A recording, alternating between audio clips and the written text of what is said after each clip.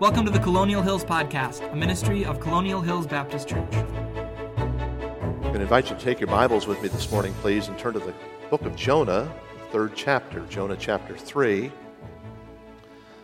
Jonah has often been called the greatest fish story ever told. In reality, it's the greatest faith story ever told. Jonah chapter 3, our text this morning begins in verse 4. We're going to be looking together at history's greatest revival. If all you know of the book of Jonah is that Jonah survived a 3-day journey in the belly of a great fish, you don't know the book of Jonah. The book of Jonah tells us about God's love for the lost, for those who are cruel and filled with sin.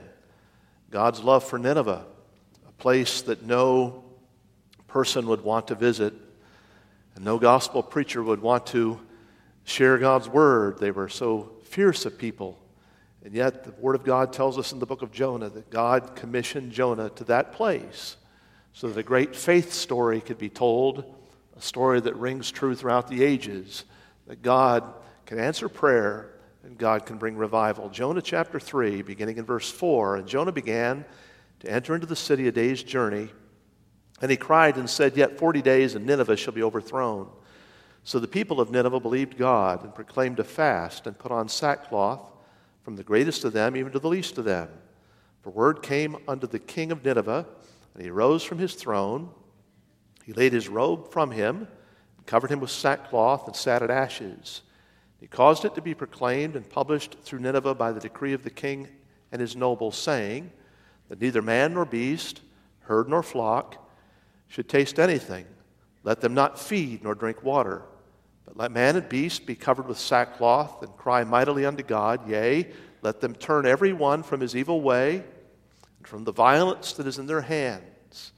Who can tell if God will turn and repent and turn away from his fierce anger that we perish not? God saw their works, that they turned from their evil way, and God repented of the evil that he had said that he would do unto them, and he did it not. Let's ask the Lord to bless as we look into his word this morning. Father, I pray now that you'd allow your word to be precious to our hearts.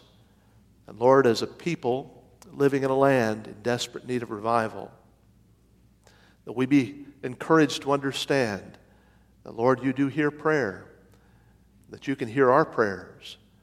Send a revival, Lord, to our church, to our city, to our nation. Spare your judgment.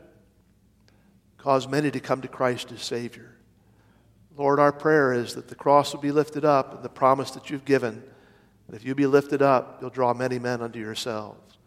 And so, Lord, I pray that you draw, and may the Spirit of God do that work this morning in drawing someone from far away, even to the heart of the Lord this morning, through the blood of Jesus Christ our Savior.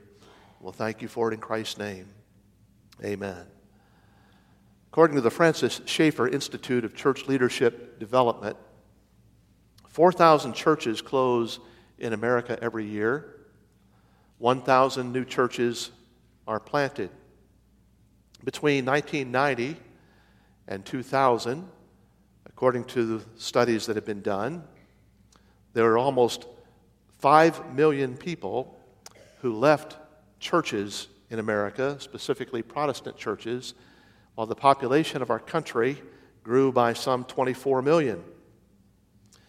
If you were to look back on the state of churches in America back in 1900, you'd discover that there were 27 churches for every 100,000 people, or every 10,000 people rather, living in America.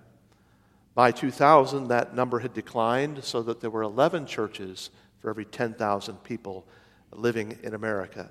Today, the United States ranks behind only India and China when it comes to the number of people within our population who have not yet heard the gospel of the Lord Jesus Christ, our Savior. Did you hear that? That means that America and Americans form the third largest unreached people group in the world. As a witness to America's spiritual decline, we look around and we hear of violence. We hear of an escalation of murder rates. We hear of violent crimes. We hear of illegitimacy. We hear of drug dependency.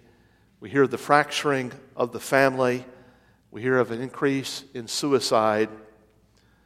Folks, we need to be pleading with God with the words of the psalmist in Psalm 85 and verse 6. Psalm 85 and verse 6 says, "Wilt thou not revive us again, that thy people may rejoice in thee?"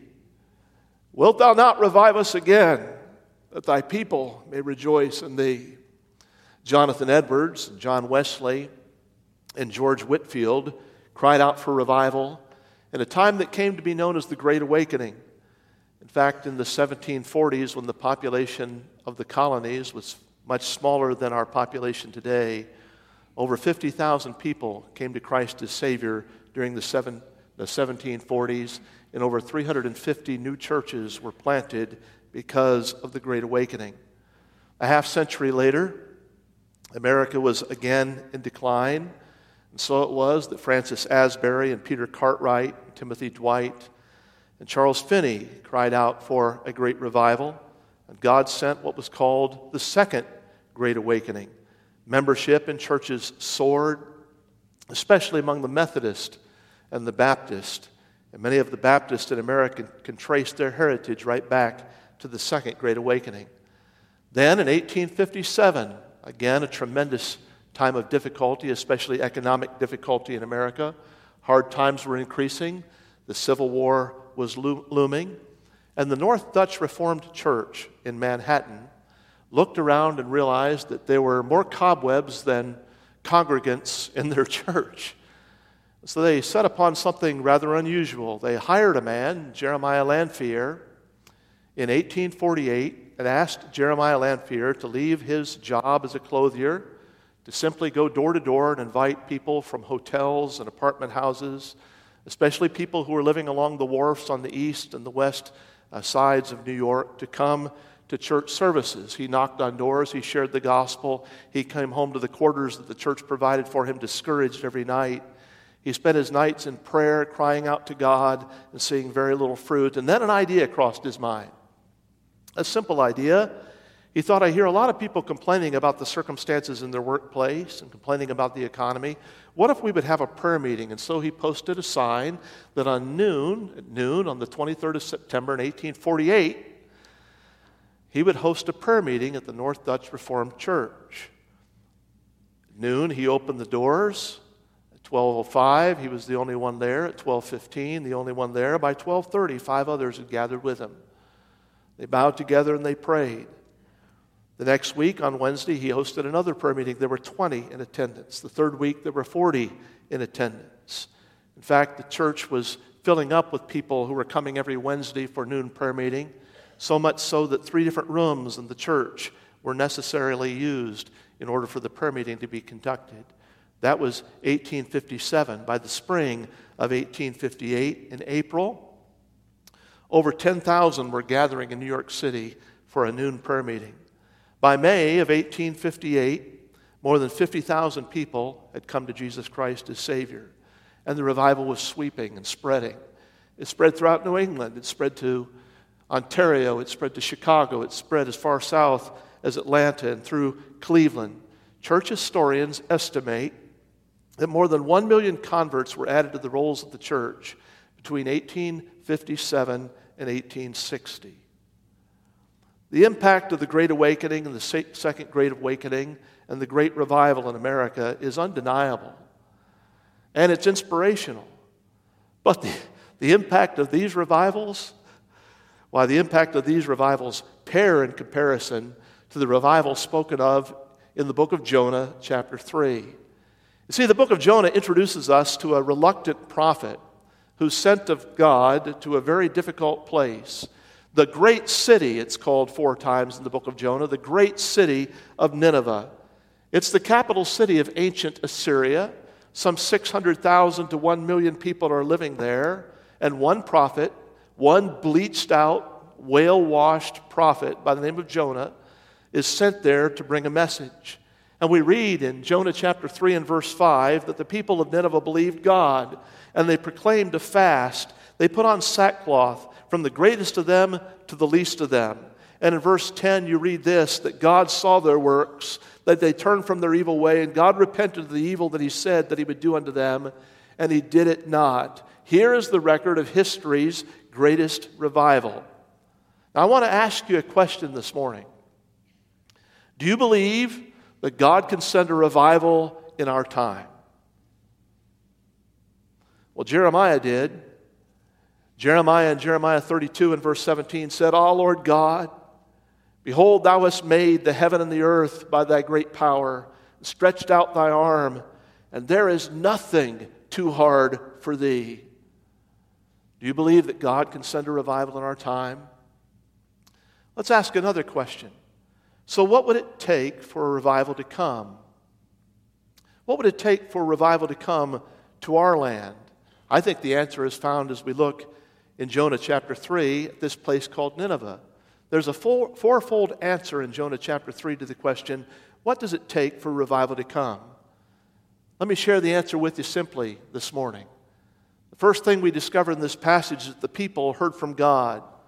Verse 4 says, "And Jonah began to enter into the city a day's journey, and he cried, and he said, Yet 40 days and Nineveh will be overthrown." Now Jonah's little sermon had a great big impact. In the English language, Jonah's sermon is nothing more than 8 words. In the Hebrew language, it's nothing more than 5 words. There are no funny stories in this message. There are no points to be delineated. There are no illustrations. There are no poems. 8 simple words, 5 in the original language, a straightforward, not politically correct message that was shared. Yet 40 days, and Nineveh shall be overthrown. Yet 40 days, and Nineveh shall not be overthrown. This is not a popular message. This is not a pretty message. This is a powerful message. You see, God had said to Jonah back in Jonah 3 and verse 2, "Go to Nineveh and preach unto it the preaching that I bid thee." Jonah was simply the mouthpiece of the message that God had given to him. And God gave him a message that would penetrate the hearts of the people in Nineveh. Why? Because faith comes by hearing, and hearing by the Word of God. It was the Word of God that was being heard. And the Word of God is quick, and it's powerful, and it's sharper than any two-edged sword. It pierces even the dividing asunder of soul and spirit, and joint and marrow. Listen, friends, there's no power in today's user-friendly message that seeks to help the felt needs of a congregation without seeking to make a difference in the spiritual lives and the hearts of the listeners. With 8 little words, Jonah makes the Ninevites know something. He makes the Ninevites know that God's judgment is coming. Yet 40 days, and Nineveh shall be overthrown. Hey, friends, God has told us that judgment is coming. The Word of God says in Matthew 25 and verse 13, the words of the Lord, "You don't know the day and you don't know the hour in which the Son of Man will come." And so he has already warned us in Matthew chapter 24, "Be ye also ready, for in such an hour as you think not, the Son of Man will come." And Jonah is preaching about a judgment that is very severe. Jonah says, Nineveh is going to be overthrown. He uses the same word that's used to describe the overthrowing of Sodom and Gomorrah in Genesis chapter 19, the complete obliteration of that city. Jonah says Nineveh is going to be overthrown. Judgment is coming, and judgment is severe. We live in a land today dominated by the preaching of televangelists who look good on screen, but say often very little, having little of the power of God. They lead many astray into a populist message of prosperity without any message about sin. They share a wide gate and a wide way that leads, unfortunately, to destruction. We're surrounded by a generation, listen folks, we're surrounded by a generation that according to 1 Thessalonians chapter 5 is saying peace and safety and not understanding that sudden destruction can come upon us even as a woman with child. 1 Thessalonians chapter 5, however, says sudden destruction comes upon them. For when they shall say peace and safety. But ye, he says in 1 Thessalonians 5, speaking to believers, are not of the night, but you're of the day. Knowing that Jesus has promised to come again, and knowing that following his coming there will be great wrath poured out. We have a message that needs to be shared. And that message very simply is this: the soul that sinneth, it shall die. That the wages of sin is death. The message that needs to be heard is, be sure your sins will find you out. And what is true and needs to be heard nationally needs to be heard individually as well. That sin has a price that requires paying. What brought revival to Nineveh? The people of Nineveh heard the word of God, and the people of Nineveh believed in God. So we read in verse 5.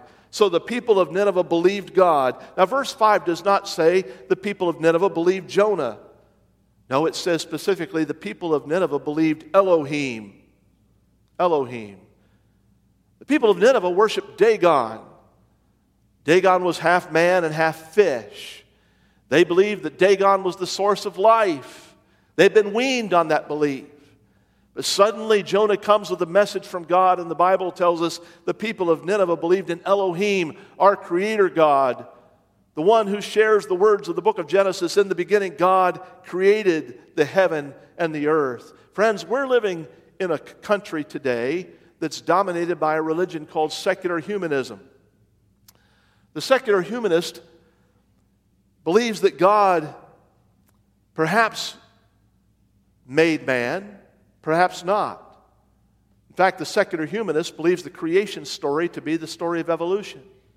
That chance and time allowed mankind to be. And the secular humanist teaches that mankind can be good apart from any divine instruction. But the truth of the Word of God is, in the beginning, God created. And there's no mediating truth between the evolutionist view and the Bible's declaration that God created. Either God created or man evolved. There's no mediating truth between those two things. And from a human capacity of reasoning, we would think it would be impossible for someone who's weaned on the secular humanism of no divine revelation and mankind coming from an evolvement of the species, how can that person ever believe that God created and lay hold of the truth that the God who created us ultimately is going to cause us to stand before Him in judgment? How can a person pass from this belief to that belief? The Word of God was heard. And when the Word of God was heard in Nineveh, people believed. They came to understand that they were created in God's image. And God moved their hearts. Say, around this room this morning, there are those who started off in their lives and their journey believing in evolution. They may even have had some concept of a theistic evolution, that God cooperated in an evolutionary process to bring mankind into being. But they've turned from that to believe that God created the heaven and the earth in 6 days and 6 nights. And on the seventh day He rested. They've come to put their trust in the one who created them, body, soul, and spirit, the one before whom one day they will stand at last. All around this room this morning, there are those that God moved from this position to this position. How did it happen? The light of God's word shined upon their hearts, and they believed. The people of Nineveh believed. And so we asked the question this morning, do you believe? Do you believe in God? Do you believe that God created you for His glory and made you in His image? And if you say, yes, Pastor, I'm here on a Sunday morning because I believe in God, well, be careful. James chapter 2 says in verse 19, thou believest that there is a God, thou doest well. The demons also, or the devils also believe, and they tremble. It's not enough to simply believe in God the Creator. We need to believe in God the Redeemer, the one who's our Savior. In Acts chapter 16 and verse 31, the declaration of the apostles very clearly given. Believe on the Lord Jesus Christ, and thou shalt be saved. Have you come to believe in Jesus Christ, who took your sin on the cross of Calvary, was buried and rose again the third day? Have you come to believe in Him as the way to heaven, the way to life eternal with God? Do you believe that He offered the perfect sacrifice for you? Have you come to trust in the old message that God so loved the world that He gave His only begotten Son, that whoever believes in Him will not perish but have everlasting life? What brought revival to Nineveh? Well, the Bible tells us they heard from God, and they believed in God, and the people repented before God. Let's begin our reading in verse 5 once again. So the people of Nineveh believed God and proclaimed a fast. They put on sackcloth from the greatest of them even to the least of them. For the word came unto the king of Nineveh, and he arose from his throne, and he laid his robe from him, and he covered him with sackcloth and sat in ashes. And he caused it to be proclaimed and published through Nineveh by the decree of the king and the nobles, saying, Let neither man nor beast, herd nor flock taste anything. Let them not feed nor drink water. But let man and beast be covered with sackcloth, the symbol of a repentance and sorrow, and cry mightily unto God. Yea, let them turn every one from his evil way and from the violence that's in their hands. Who can tell if God will turn and repent and turn away from his fierce anger that we perish not? Now, to repent means to turn. In fact, in the New Testament, Jesus is preaching. He's speaking to those that he met on the road of Emmaus. And Luke chapter 24, Jesus says that this message is to be given. Thus it's written. And thus it behooved Christ to suffer and to rise from the dead the third day, and the repentance and remission of sins should be preached in his name among all nations. That's the message today. Repentance and remission of sins is to be preached among all nations. What's repentance? Well, the Greek word repentance, metanoia, means to turn. You're going one direction, and the Spirit of God allows you to turn another direction. That you're going on this direction, living for yourself, living according to those beliefs that you've had, and you've turned to put your faith in Jesus Christ as Savior. The people of Nineveh repented. There was a change of mind.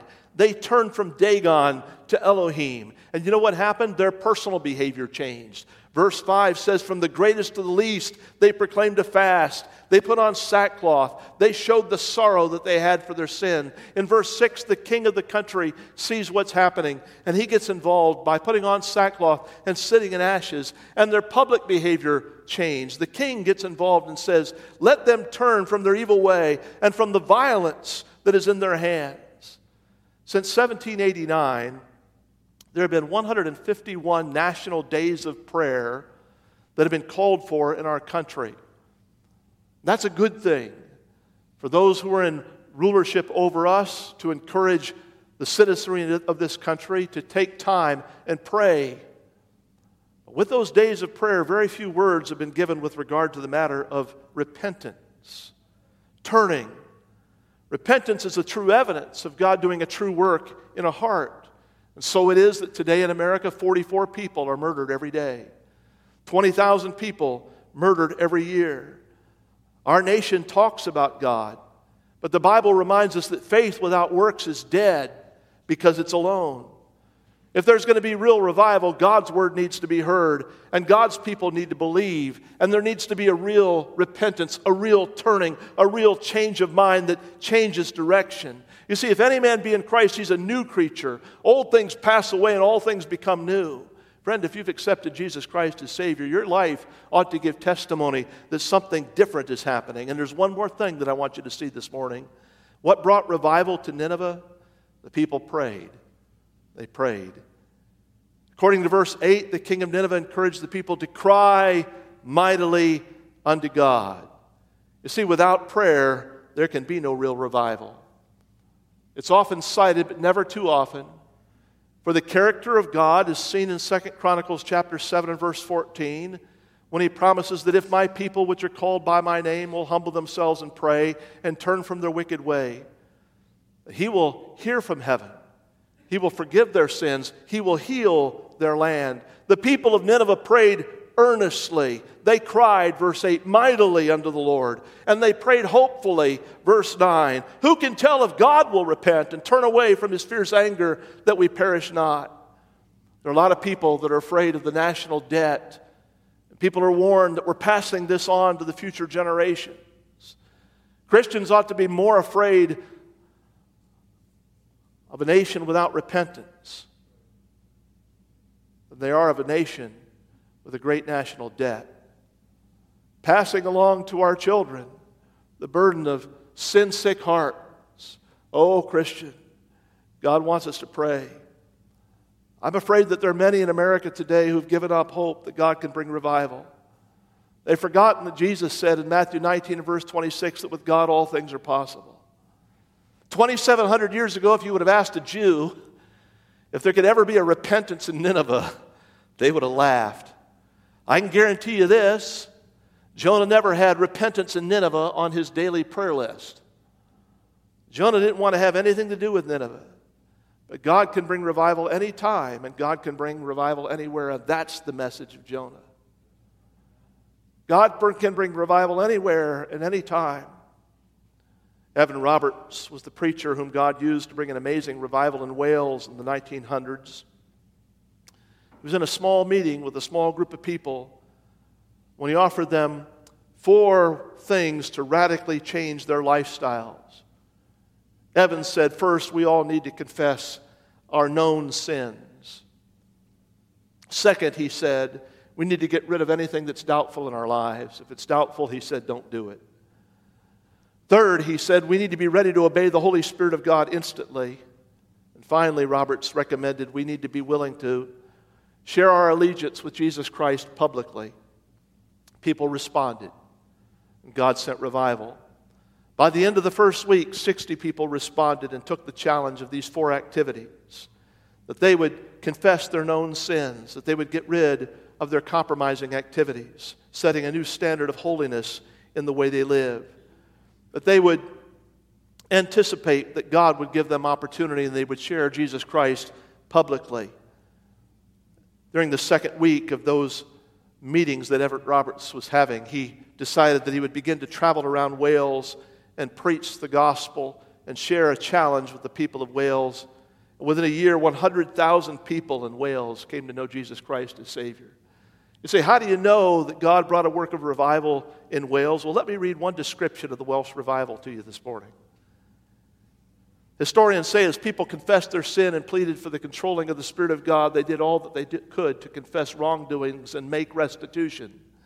They unexpectedly created severe problems for the shipyards along the coast of Wales. Over the years, workers had pilfered all kinds of things. Everything from wheelbarrows to hammers had been stolen. However, as people sought to be right with God, they started to return what they'd taken, with the result that soon the shipyards of Wales were overwhelmed with returned property. There was such a huge pile of returned tools that several of the yards actually put up signs asking the men to stop. One sign read, if you've been led of God to return what you've stolen, please know that the management forgives you and wishes you to keep what you took.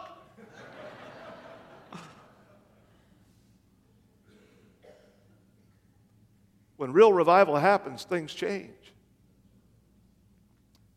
Folks, it's been a long time since America's had real revival, but it's still possible. Evan Roberts was right because he was acknowledging principles of God's Word when he said, we need to confess our known sins. We need to raise a standard of holiness that avoids doubtful living. We need to stay alert to whatever it is that God wants us to do. We need to confess Christ publicly in our sphere of influence. Knowing the history of Nineveh, we know that God spared Nineveh for 100 years. And then Nineveh went back to its old ways. And God sent judgment upon the Assyrians and upon the city of Nineveh. One prophet, one 5-word message, and one country spared for 100 years. You know what? When we get to heaven, we're going to meet some people from Nineveh. They're going to thank the Lord that one person was sent on a commission to preach revival. Dear friends, should the Lord tarry, we need to be preaching revival and praying for revival. May God stir our hearts to trust that He can bring revival even to our country. Will you stand with me as we pray? Our heads are bowed and our eyes are closed and no one looking around. This podcast has been a ministry of Colonial Hills Baptist Church, a church home for all people. If what you've heard has been an encouragement to you, please subscribe on iTunes, Spotify, or Google Podcasts. If you'd like to connect with Colonial or find more resources, you can find us online at colonialindy.org. You can also check us out on Facebook and Twitter. Thanks for joining us today, and we hope to see you next time on the Colonial Hills Podcast.